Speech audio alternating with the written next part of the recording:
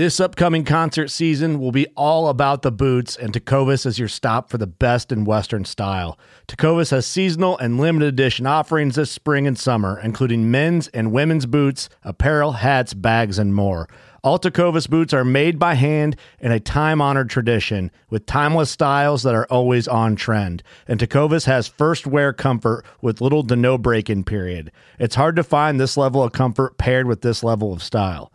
Stop by your local Tecovas store, have a complimentary drink or two, that's WCB style, and shop new styles. The smell of fresh leather and friendly staff are at your service. Many stores even have leather custom branding to make your boots truly personalized. And with regular live music and events, there's no in-store experience like it. If you can't make it into a store, just visit tecovas.com. That's TECOVAS.com. They offer free shipping on all boots, as well as free returns and exchanges, and ship right to your door. Go to tecovas.com and find your new favorite pair of boots today. Fishing like a local isn't just about catching fish. It's about connecting with the environment and the people who call it home. It's about hearing the stories and traditions that have been passed down for generations and sharing unforgettable moments with the people you meet along the way. Fishing like a local is having an experience that stays with you forever. And with Fishing Booker, you can experience it too, no matter where you are. Discover your next adventure on Fishing Booker. When you need mealtime inspiration, it's worth shopping Kroger, where you'll find over 30,000 mouth-watering choices that excite your inner foodie. And no matter what tasty choice you make, you'll enjoy our everyday low prices, plus extra ways to save, like digital coupons worth over $600 each week. You can also save up to $1 off per gallon at the pump with fuel points. More savings and more inspiring flavors make shopping Kroger worth it every time. Kroger, fresh for everyone. Fuel restrictions apply.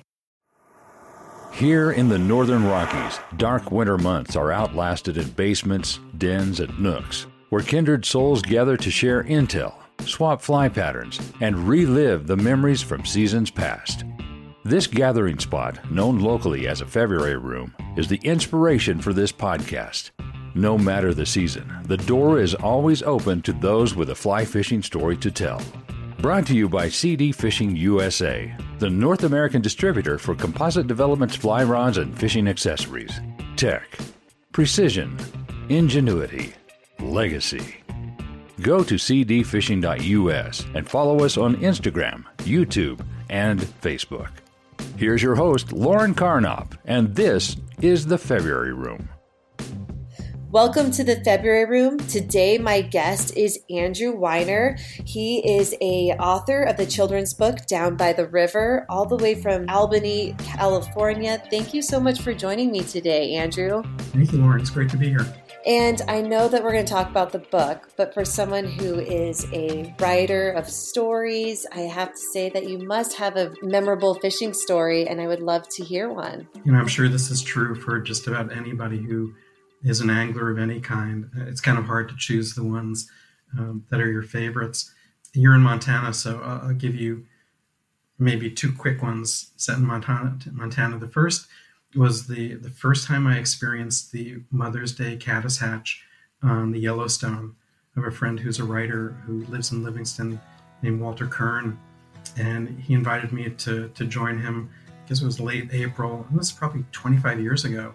And we fished, and at that point I wasn't a great fly angler at that point, but caught some fish and was inspired to come back the next year, and was waiting in a spot below the Livingston Ditch, which is a couple miles south of Livingston, and crossed a little side channel of the Yellowstone and just walked through, and there was nothing going on. I didn't see any fish rising. I didn't seem to spook any fish. And then at about 1 p.m., suddenly, the air was filled with billions of caddis, and the water was like a popcorn machine as fish were rising everywhere. And the challenge, at that point was to try and get the fish to notice my fly on the water. But it was just an incredible day of fishing, where fish were hitting the fly so hard a couple of times that it almost felt like the rod was going to be yanked out of my hands. And beautiful Yellowstone browns and rainbows and cutthroats, and it was epic. So really, really great. What luck. I've never had that experience quite yet. I feel that it's always just my fly on the water and there's like nothing around it. So I haven't had that experience yet, but how wonderful is that? And you said you had another story you wanted to share? You were talking about how the February room is something that is to sort of get us through those darker moments. And like a lot of people, sometimes there are nights where I'm not sleeping. And so what's the fishing scene that pops into my head these days? It's a trip I took to Montana, again, to Livingston, and drove down to Yellowstone and was fishing in Soda Butte Creek, and had one of those incredible afternoons, fishing emergers to cutthroats all day, catching probably several dozen fish. And I'll be honest, we all like to say that it's really about the moment for us, even if we're by ourselves and nobody sees us catching those fish.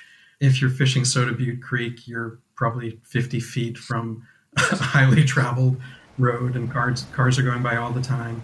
So it was kind of a kick to be in that stream with cars going by and a bent rod with an 18-inch cutthroat, and just sort of smiling and realizing that people were seeing it. I guess it's kind of, felt great. And then the herd of antelope that was 100 yards away was pretty cool too, and the bison and all of that. So on those sleepless nights, I revisit that day over and over. Well, and it's also kind of one of those moments when you're like in this water and there's this amazing fish that you just caught and people are just driving by and, you kind of get so centered into where you're going. And I think it's such a cool parallel that you were right there in the moment and people just kind of pass it by, kind of this great kind of picture. But, let's get to this book because Down by the River is a beautiful children's book. And I think it's so great that the moment that you open this book, there's a whole different types of flies. And I think it was so funny. My son grabbed the book and he's like, oh my gosh, are we going to tie these flies? And I think it's so interesting that there's a children's book. And I guess, I don't know why, I don't even have a children's fly fishing book in my house, even though we're huge anglers and huge into the outdoors. What inspired you for this book? I am, by profession, a book sales rep. That's how I make a living. I could never make a living as a book author. And from the time I was in high school, I worked in first the public library and then a bookstore, and then became a sales representative. And my mother was a great book person as well. My dad was a writer also. And so I'm just a lover of books, and I do love telling stories. And I had this sense that if there were ever a story that I could tell, a book that I could write, it would be a children's book about fishing. It's what I'm most passionate about, and I hope that I would be able to convey that to both people who do fish and then people who maybe don't fish but are interested, or even just to tell a great story that kids would enjoy. And I would just say about the flies inside the front and the back of the book, I have this incredible illustrator for the book named April Chu. And as I was waiting for her to finish a couple of other projects before she got to illustrate my book, I was tearing out pictures from all my fly fishing magazines so she would have a sense of what the world of fly fishing looks like. And I also bought her a couple of dozen flies with the idea that they would be used for the end papers. But what was great was that as she started drawing and painting them, she became so engaged and sort of fell in love with flies. She went out and bought another 5 or 6 dozen. So in the end papers, there are almost 80 unique flies that she illustrates. And I know that that's one of the favorite parts of the book for kids. They love the flies and they love the names. And a lot of them actually do tie them, just as you said. So it's really gratifying. You know what else I really absolutely loved about this book is that the premise of the book is Grandpa is taking his grandson and his daughter fishing. And I love that you had the mom was the best, the great angler. Because I think as a young girl, I don't think I've seen too many outdoor books where there's a female dominant character. And I think it was so great that you showcase that mom was a great angler. And I think for young girls who are also like, wow, like here's a woman with waders and hats and boots, and she's going on the water to teach her son as well to go fishing with her dad. What made you decide to start with a female? Was there a reason behind that? When I started, I was originally writing it with the character Art, the boy, and his parents going fishing. So from the very beginning, it was going to be a woman involved in the story. And then I changed it to the grandfather. Part of what was really important to me about the story was to show how fly fishing is an activity that can engage a family through the generations. And in this family, it just so happened that it was the mom who had gone fishing with her dad, who's now the grandfather. I think the timing for when the book came out couldn't have been better in terms of where the sport is in terms of participation by women and girls. Orbis, of course, has embraced the 50-50 on the water movement, which is involving more and more women in the sport. And on Instagram, I follow probably 200 women fly anglers, and they're just extraordinary. They're such an important part of our sport. And more I'm seeing girls who are being brought into the sport as well. There's a girl, her name is Deegan, and her Instagram handle is March Brown Eyed Dunn. She and her dad fish together, and she is just an inspiration. She fishes, she ties, she posts pictures of herself going to the creek where she fishes with her dad with a net full of trash that she picks up, and every day she goes out and does that. And she's such an inspiration to other kids, but even more, I think she's an inspiration to the rest of us who are looking to young people to be the leaders and to be the stewards of the resource going forward. She's awesome. Absolutely. That's so well said. We were also talking about prior to starting this interview about how it's like, I feel like reading this book, I'm like, this is my backyard. This is Missoula, Montana. But I also think that maybe it might not be. But I think when you start reading this book, you kind of get dedicated to the story and the people. And you're like, this is where I go fishing. Is there a place that this river is supposed to be? Yeah, a number of people have asked me that. And my answer is pretty much what you said. It can be almost anywhere where you love to fish. It's a small stream in a beautiful place. It's autumn. I think so many of the places where we do fly fish have beautiful seasons, and autumn is a big part of that with changing leaves. I've lived in California and I've lived back east. So I fished in New England, and I have fished all over the West. And to me, it could be Montana, Oregon, New Mexico, Colorado, California, Vermont, New York, any of those places where we love to fly fish. And I've sort of been exposed to other parts of the country where I've not fished, where people have said, yes, this reminds me of Tennessee or Georgia, North Carolina. So those are places I'm going to have to visit as soon as I can. It's actually, I think Pennsylvania is on one of my lists. And I was actually even reading this book because I've seen pictures of Pennsylvania with the big trees right on the river. So I was like, well, maybe this is Pennsylvania. But I think what you were just saying is that I think when you love fishing and this book, you just really start to love these characters. And teaching moment is such a loving moment between grandfather and grandson that you're just like, you kind of start picturing yourself in that moment on the river, and, the frustration of, getting your fly on a tree. And I think you just develop the characters so wonderfully, because the grandfather just seems very, very patient with his grandson. And I think that's what you need to do with young anglers. You need a lot of patience. with the illustration, how much did April have to, did you have to guide April with the pictures and the fish? I thought I would have to. April is a really talented illustrator, and she had done a couple of other books before. And as I said, I was saving some photographs from fly fishing magazines for her. And then I took the additional step of going through my manuscript and sort of seeing where the page breaks were and putting in suggestions for what I thought would be appropriate illustrations for each spread. And I sent it to her, and I sent it to my editor as well. And my editor responded and said, you know what, just let her decide what she wants to do, and just leave her alone. So the great thing is that I see the book as a very visual story. The setting sort of leads to the way that you're going to see it in your head. And when April was done doing the illustrations, there was only one that felt even slightly different from what I had in mind. And it's the image where they're standing on the bank of the river and an osprey is flying overhead.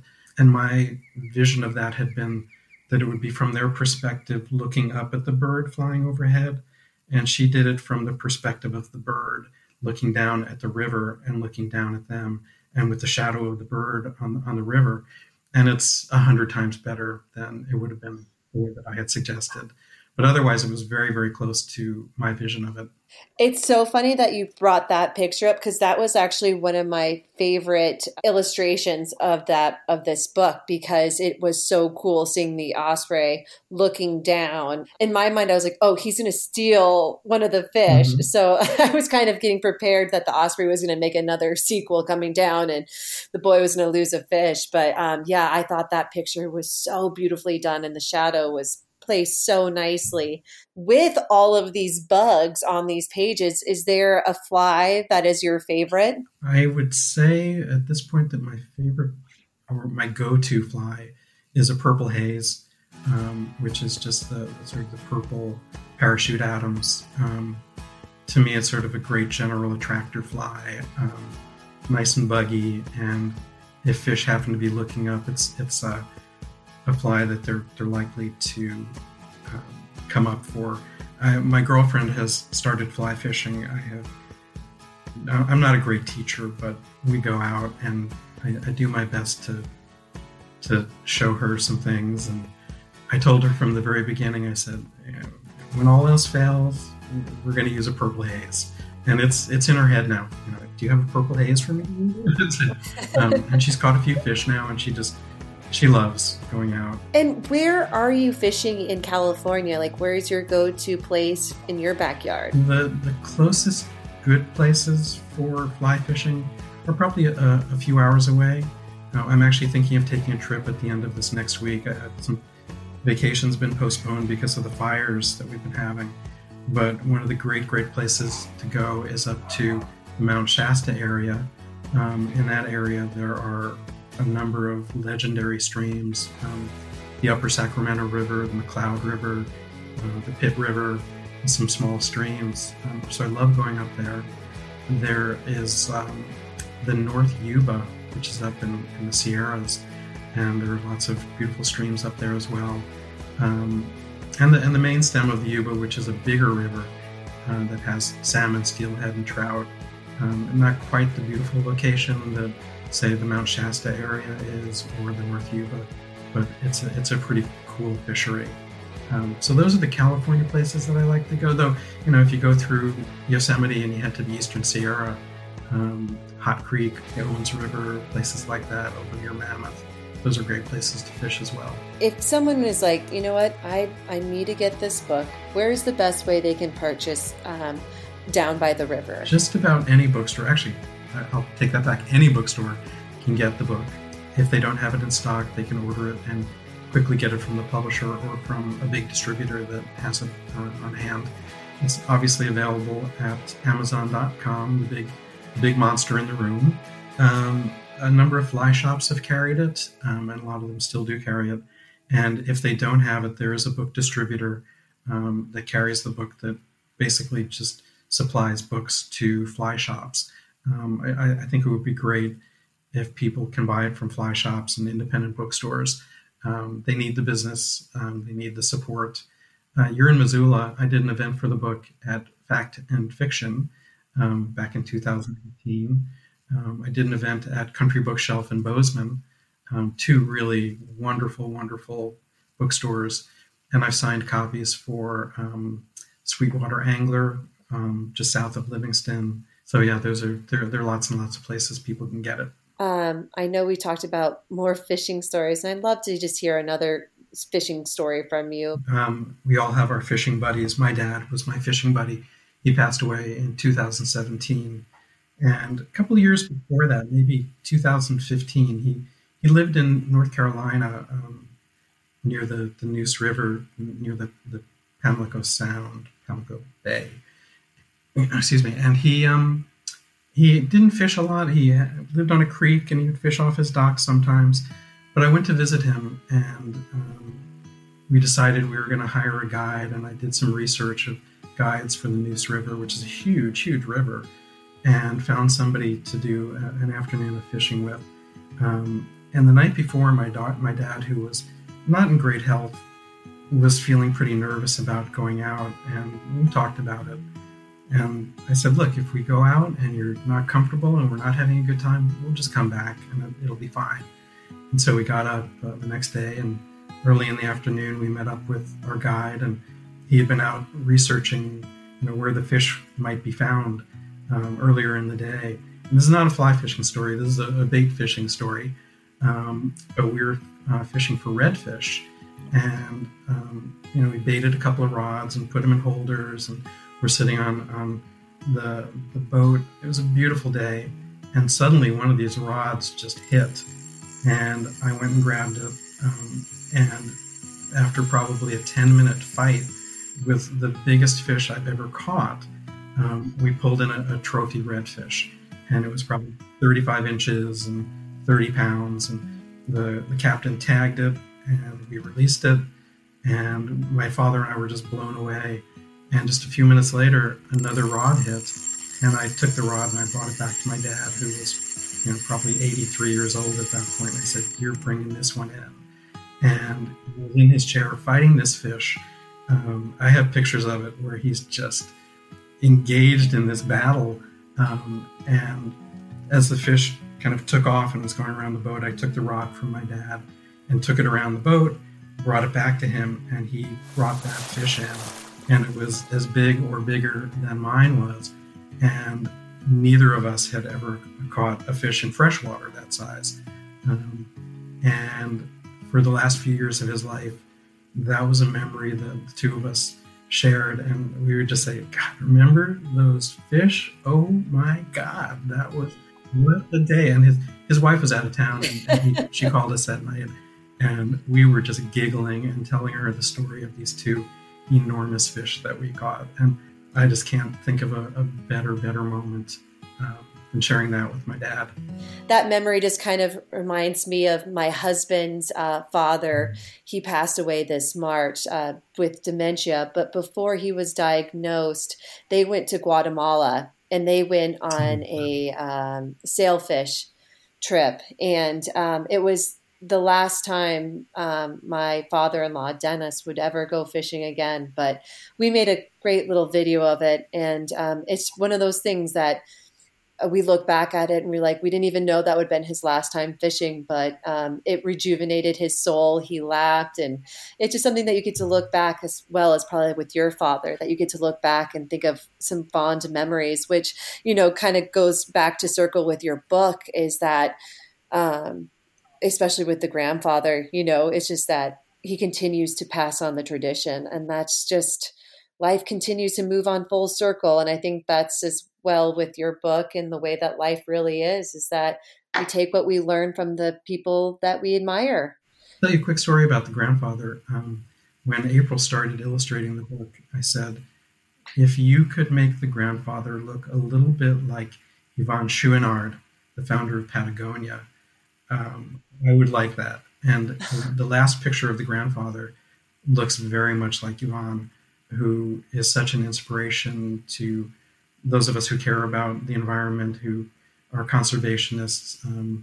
His passion his life of leadership in the conservation movement is just unmatched. And he was kind enough to give me a really lovely quote for the book as well. But he's such an important person to us that I was really glad to honor him in that way. I love that. I think that's so, it's just the details in this book that I have to say, anyone who's listening, even if you don't have any children, it's just a really special book. I mean, it really is. And the illustrations is this artwork in itself. And so if anyone has any questions or want to reach out to you, what's the best way that they can contact you? Is that Instagram or email? Either one. Instagram is great. My Instagram handle is at Weiner Andy. So it's WEINERANDY. So that's at Weiner Andy. There's a website for the book, and that's downbytheriverbook.com. And there's a contact link there. It also has information about where the book can be bought. And I'm happy to hear from anybody by email as well. And I can be reached at AXWEINER, that's Axe Weiner, at Pacbell, which is PACBELL.net, N-E-T. And I have to ask, what's the future? Is there going to be another book that's going to be coming out anytime soon? Well, not anytime soon, but there is a sequel to it, which has been accepted for publication. And unfortunately, we have to look for a new illustrator because April is moving away from illustrating children's books. She has a couple of books left, but she isn't really a professional children's book illustrator. And the fun thing about this new story is that it involves the main character, Art's younger sister, who is learning how to fly fish. And it's a very hard thing for Art to accept because he feels like it's his special thing, and he's not sure he can share it with his little sister. But of course, he manages to. So, and it's a couple years ahead, but keep your eyes open for it. Oh, I'm going to. That sounds like my household every morning. I think we're constantly going through what my son wants to share with his younger sister, but very beautifully written, great illustrations. I'm sure you will find a great illustrator to do this other book, and I'm going to keep my eyes open for it. And just thank you so much for joining me today, Andrew. I really appreciate it.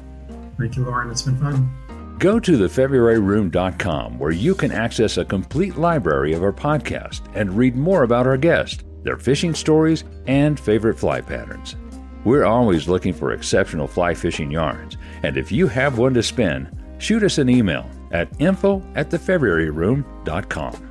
The February Room is always free, but if you feel like throwing a nickel in the pond, we appreciate any additional listener support. For companies and individuals interested in sponsorship opportunities, please contact us for our media kit. Thanks for stopping by the February Room, and we'll see you down here next week.